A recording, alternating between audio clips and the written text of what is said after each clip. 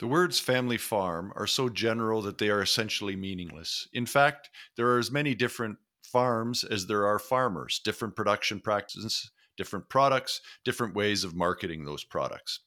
I think it's always interesting as we work to get a better understanding of where our food comes from to talk to farmers and see what they do, how they do it, and why they do it. My name is Mike Von Massow, and this is the Food Focus Podcast. My guest today is Kyle Oakley, who, along with his family, runs an apple and vegetable farm, as well as a small grocery store or farm market called Goldsmiths.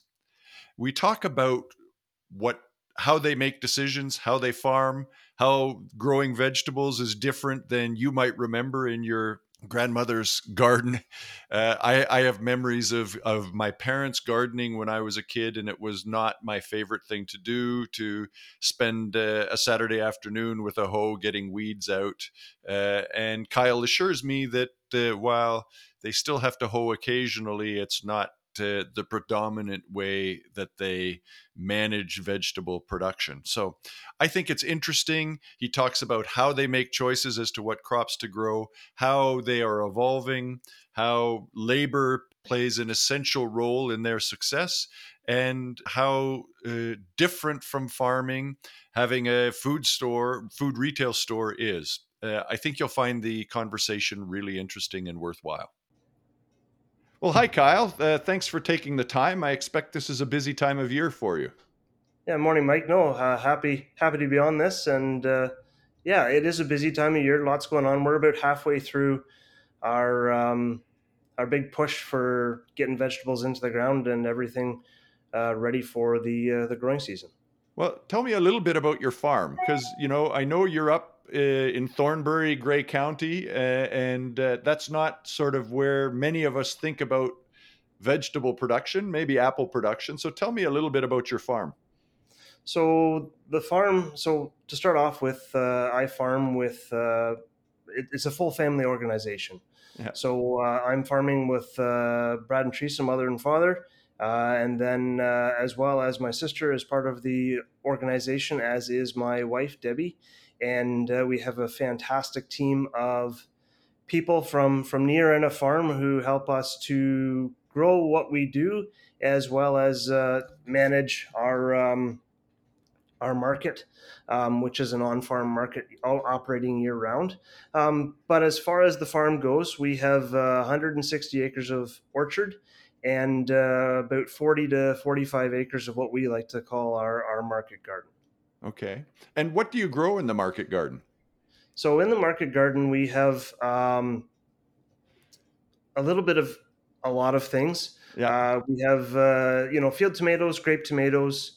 Cut flowers are becoming a bigger and bigger part of what we do, as well as sweet corn, garden peas or green peas, green beans, yellow beans.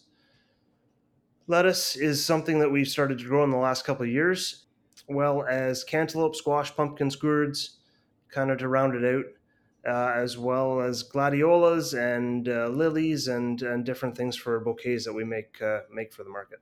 So is the portfolio of products you grow driven by demand in the market, in the store, or the direct to consumer facility you have, or is it a risk diversification strategy? So if one crop doesn't do as well, the other one does better, or how do you sort of decide what you're going to grow?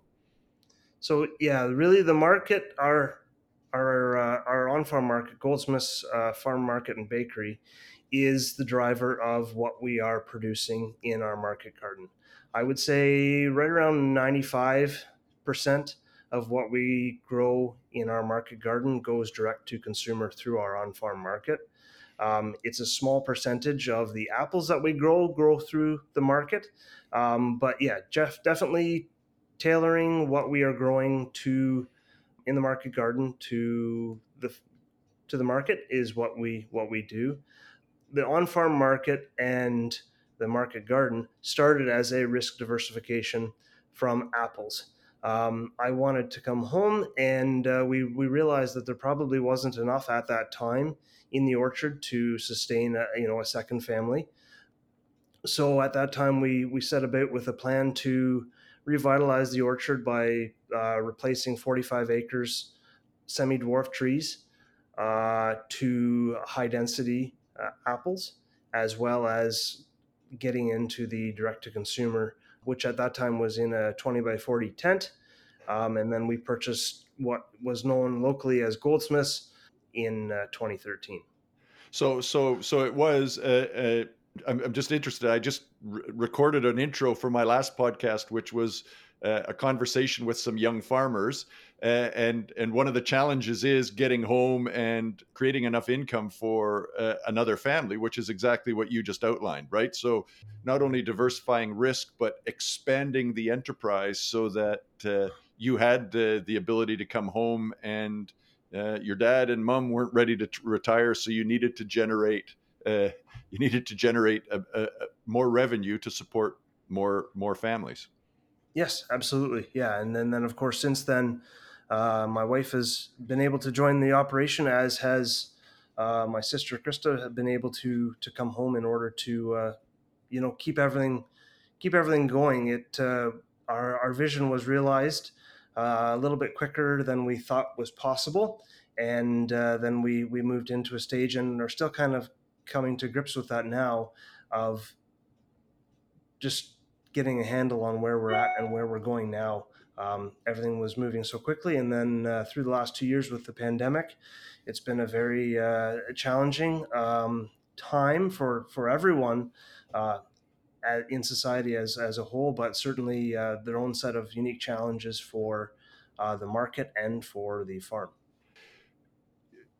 How did I mean? Clearly, you have local business where you are at, but you're also in an area where you have a lot of tourist traffic, and I expect your farm market and maybe not even tourists, but sort of people who have second homes, skiers in the winter, and campers and cottagers in the summer.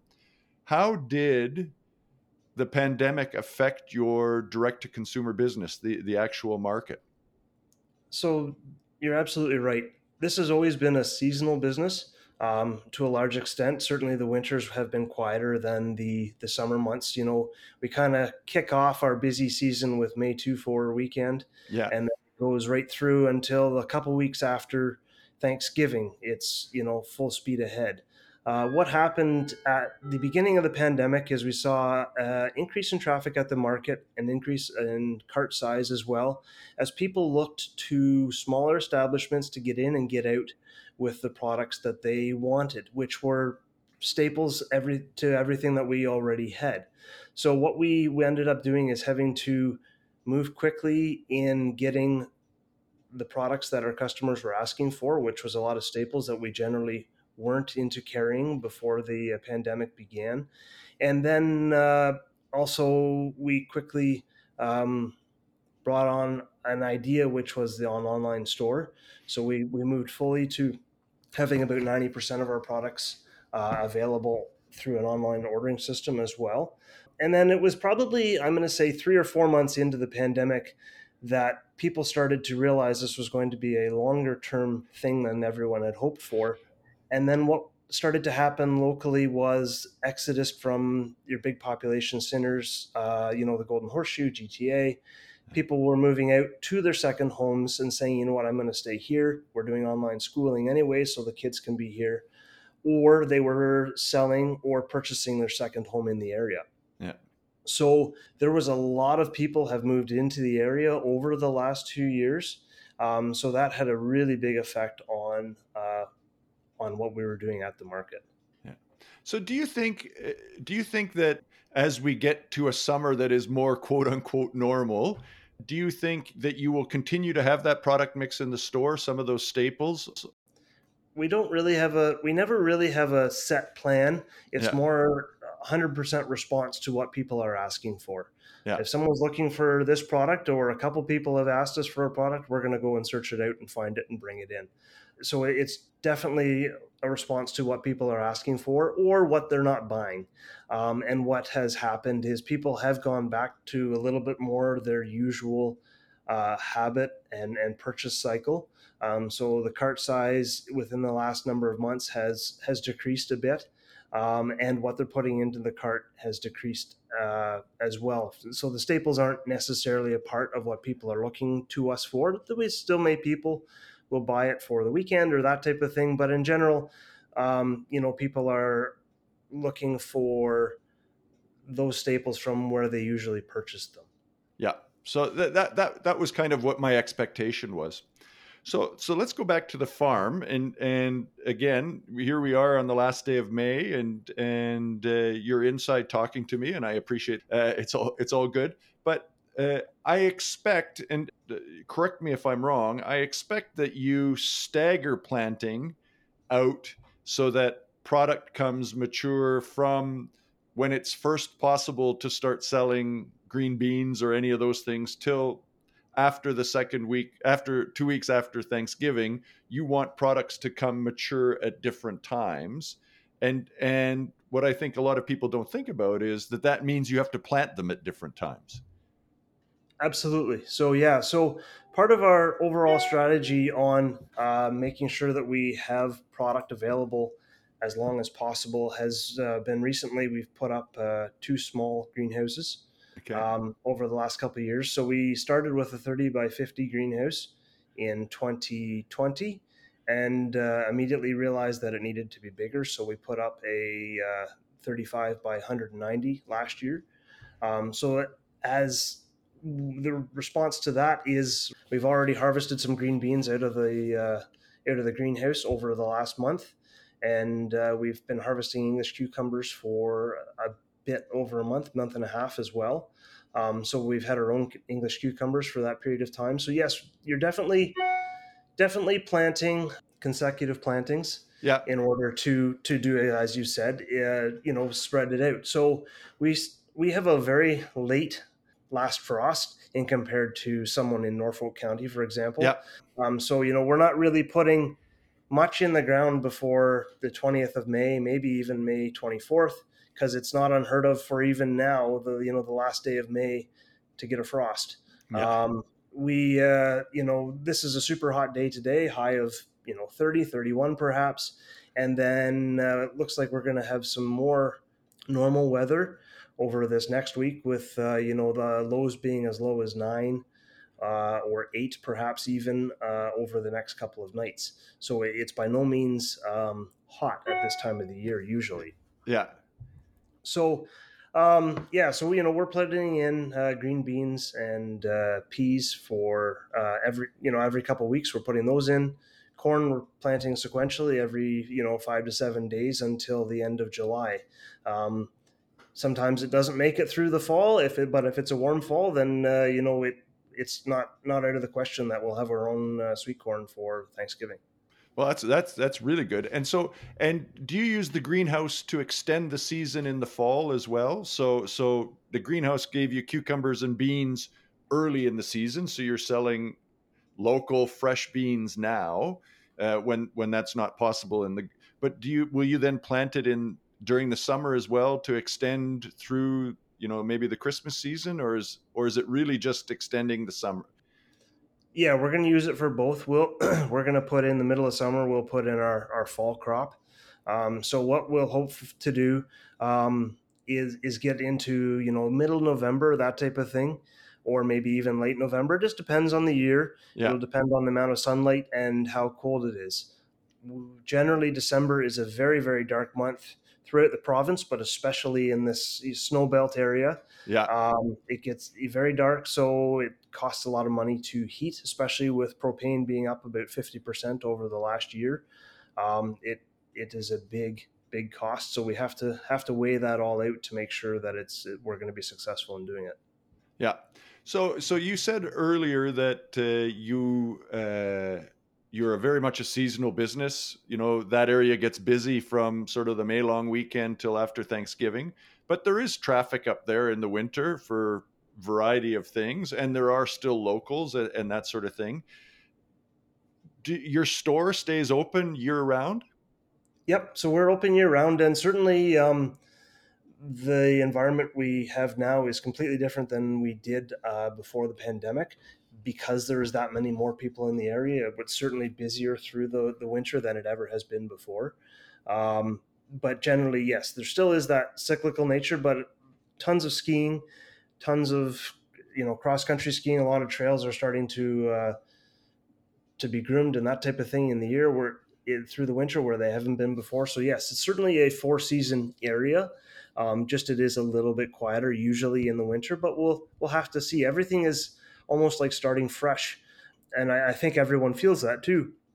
There's a lot of people establishing new habits and new routines and new ways of doing things. And a lot of people, I think, have realized the importance of taking time to care for self throughout this whole pandemic. And to a lot of people, that means spending more time outdoors with their family or solo, that type of thing. So there's a lot of new ideas out there about what it means to be alive, I guess you could say. Yeah. And so, we kind of feel that and see that through the products that people are asking for. And also just in general of what days are busy of the week and, how busy we are first thing in the morning versus after the workday and that type of thing. Everything is different. Yeah. So it's a lot of constantly kind of appraising what's going on and how can we best suit to serve our customers the great food that we're able to offer in this area. You mentioned apples. Yes, apples are a huge part of what Grey County is now and has always been since the 1830s. Actually, this area has been producing apples and is still the largest acreage of apples as a region in the province. Yeah. Yeah. And many people wouldn't think, up nestled in the Beaver Valley, mostly along Georgian Bay, what a big apple producing area it is. I think it's sort of, people don't have a good understanding of where things can and do grow in Ontario and in fact across the country. Obviously, you with your greenhouses, you've opened the spring up a little bit, and you'll extend till November. Do you sell fresh produce throughout the winter as well and just get it from another source? Absolutely, yeah, yeah, we do. We tend to look at ourselves as a specialty grocery store offering just the highest quality product that we can obtain. Local, 100%. As soon as it's available, we're there. Yeah. But in those seasons when it's not available, then yes, we're definitely still procuring the best quality product that we can, and then offering it to our customers throughout the year. So how does an operation like yours get fresh produce in the winter? Are you using the Ontario Food Terminal? Are you developing relationships with other distributors, or I expect it's not easy for a, like you say, a specialty store in Thornbury, Ontario, to come up with some of these things. So yes, we do have a variety of relationships. Certainly, having a buyer at the food terminal is part of our whole plan Yeah. to round out our product offering when we can't have that local stuff available. And yeah, we're working directly with them, in order to establish what we want, and they have a good understanding of what is going to sell in our store. Frequent conversations and getting it all figured out so that we can just have that top quality product, and that's really what they are in the market to do. So it works out well. So we send a truck down multiple times a week in order to pick up the freshest product that's available from the terminal or through other parts of the province as well, and then bring it here. So it's interesting, and I think the terminal is one of the coolest places on the face of the earth. I love it, and I had a conversation with a local supermarket, a small specialty store here in Fergus called Freybert's. I don't know if you're Yep, familiar with it. I Uh, am. Yep, Jackie does the shopping at the terminal herself, but I do know from tours that they have people who will go and do the buying. yep. Why does it make sense for your operation to have someone do that for you? I think it really what it comes down to is how much time in the day is there. Yeah. In order to get the freshest, or even to have it be possible to get when there's high demand for some products, especially local, you need to be at the terminal probably at 2 o'clock a.m. at the latest Yeah. in order to procure that stuff. So there's not really an opportunity to be down at the market shopping at 1, 2, 3 o'clock in the morning, coming back and then having a sensible day of, getting things, making sure everything is operating smoothly at the market and on the farm. There's just not possible to do it all. Yep. No, and that makes sense. So, I grew up in a family that gardened, and frankly don't have particularly good memories of gardening as a kid. I've started to do it a little bit again with a very small area in my backyard and some planters on the deck. But a market garden like yours is completely different from the picture many people will have of gardens in the backyard. These are, large, technical. This is a farm. Tell us a little bit about the type of equipment you have, the type of things that you do, just to paint a picture for people where their food comes from. Absolutely. So I think I'd like to start off by saying we have a large team at certain times of the year, certainly when it comes to apple harvest, of very dedicated individuals that we wouldn't be able to be farming without.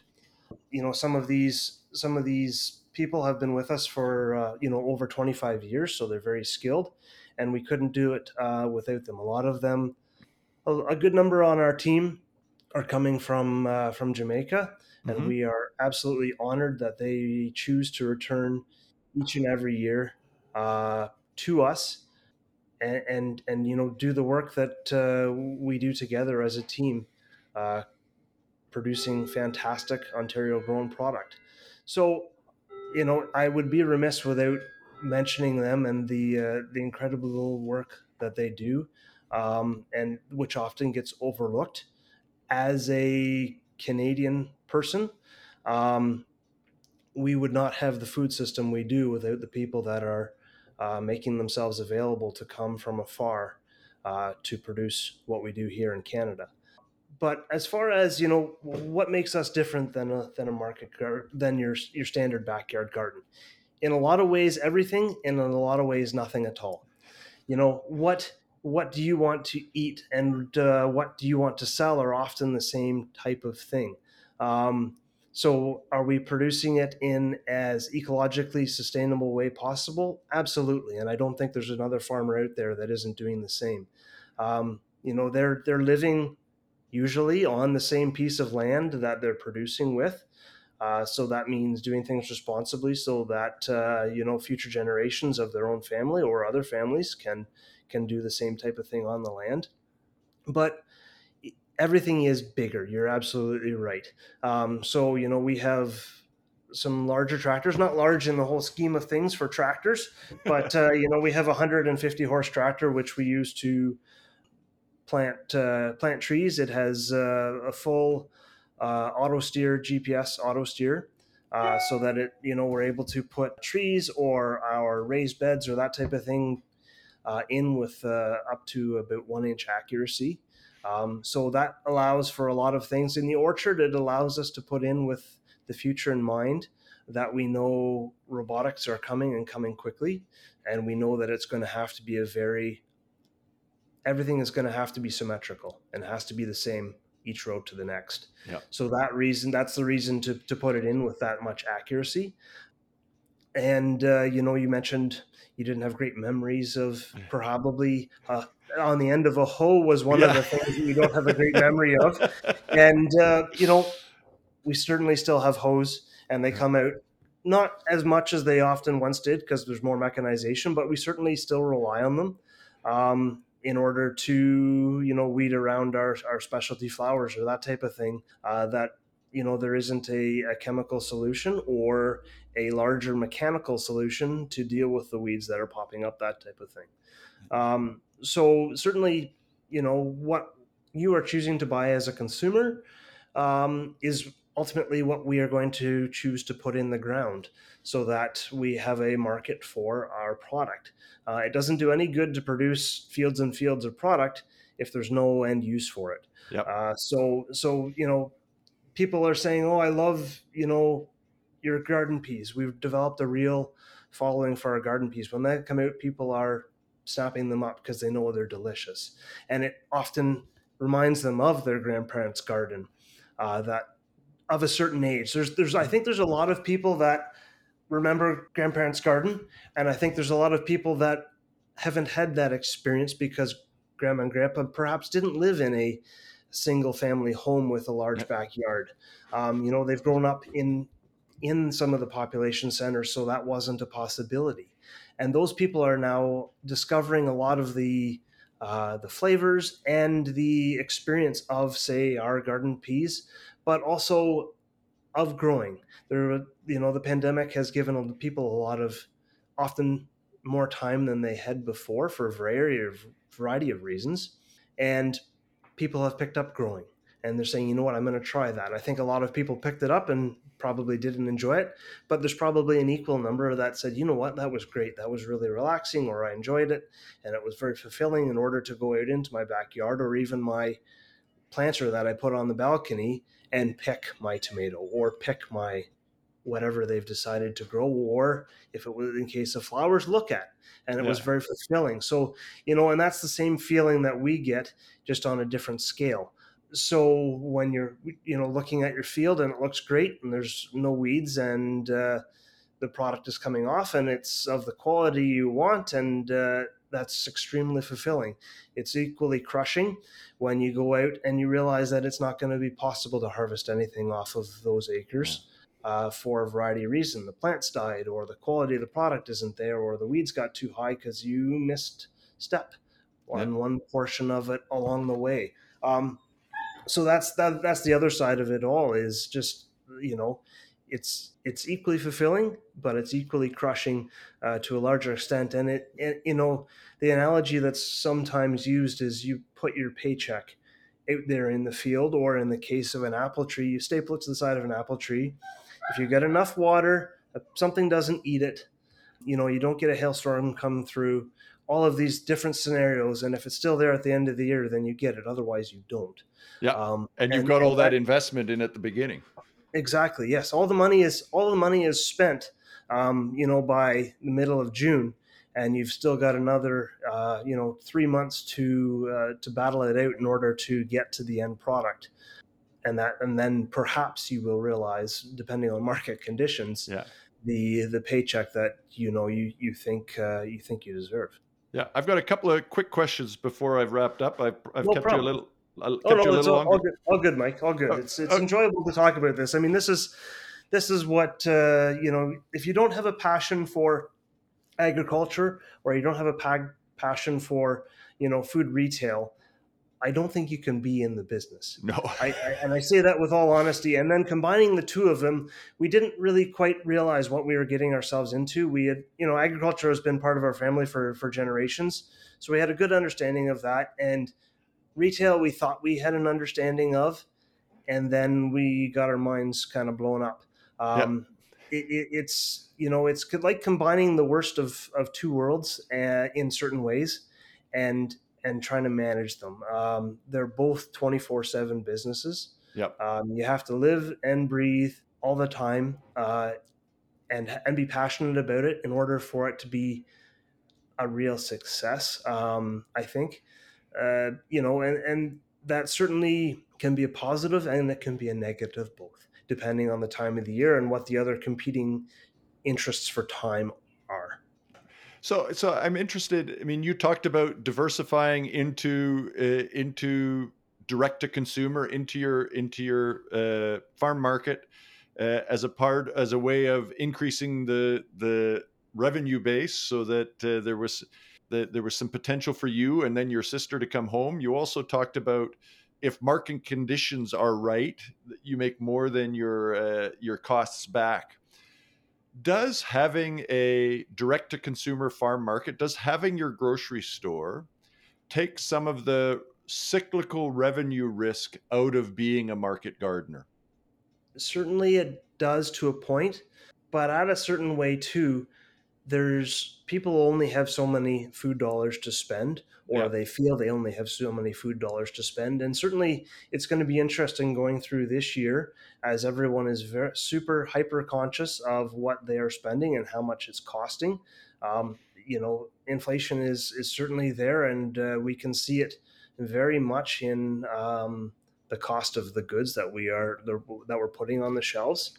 And I don't think necessarily that inflationary pressure is going to be gone anytime soon. And I think it perhaps only will get a little more extreme. All of the inputs, as we already had mentioned, they're already going in the ground now, Yeah. but the payback for those inputs is not going to occur for another 2 to 3 months, Yeah. or 4 months within this area of the world. So, in order for farmers to continue to grow year to year, they're going to have to recoup those costs. And I think certainly the markets appear that they're doing that at the moment. But if everything continues to go up, commodities are going to go up, and that's going to increase the overall food bill. So, but as far as the cyclical nature of the market garden, yes, it does help, because people have a following for our garden piece, so they're going to pay what they feel they're worth, and usually that can align fairly well with what we feel they're worth as well, so that we can be making enough to continue to do it the next year. Ultimately, there is competition. You get to, if you're a specialty grocery store or you're at the farmers market, you can't ask the moon if someone else is able to produce it and sell it for less. Yeah. And that goes right for the major grocery chains and all of that.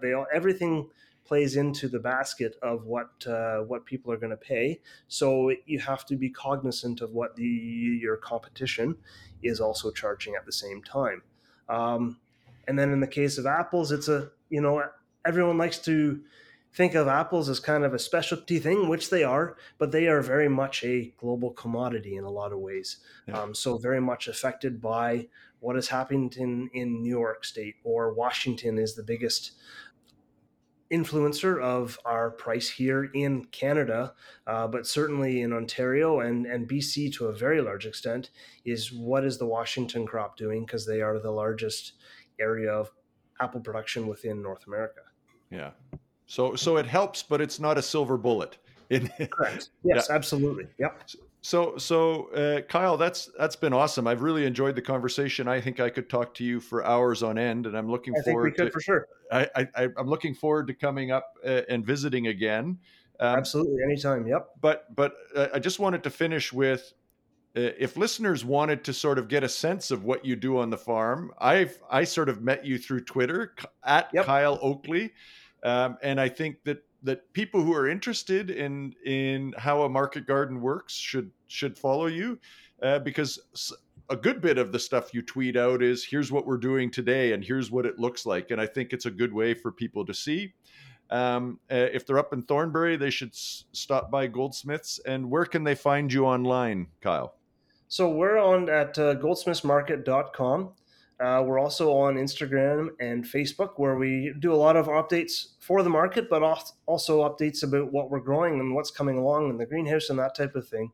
And I believe those handles are also at Goldsmiths Market, both on Instagram and Facebook. And yes, personally, on Twitter, Kyle Oakley GB, at Kyle Oakley GB is where I'm at there. GB being Georgian Bay, of course. Yeah.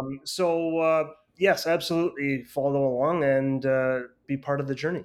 Great. Well, thanks, Kyle, and have a great summer. And maybe if I'm stopped in at Goldsmiths, I'll say hello. That wraps up another episode of the Food Focus podcast. We very much appreciate you taking the time to listen. If you just discovered Food Focus, you can subscribe anywhere you get podcasts. If you enjoy the podcast, please give us a review. It helps others find us.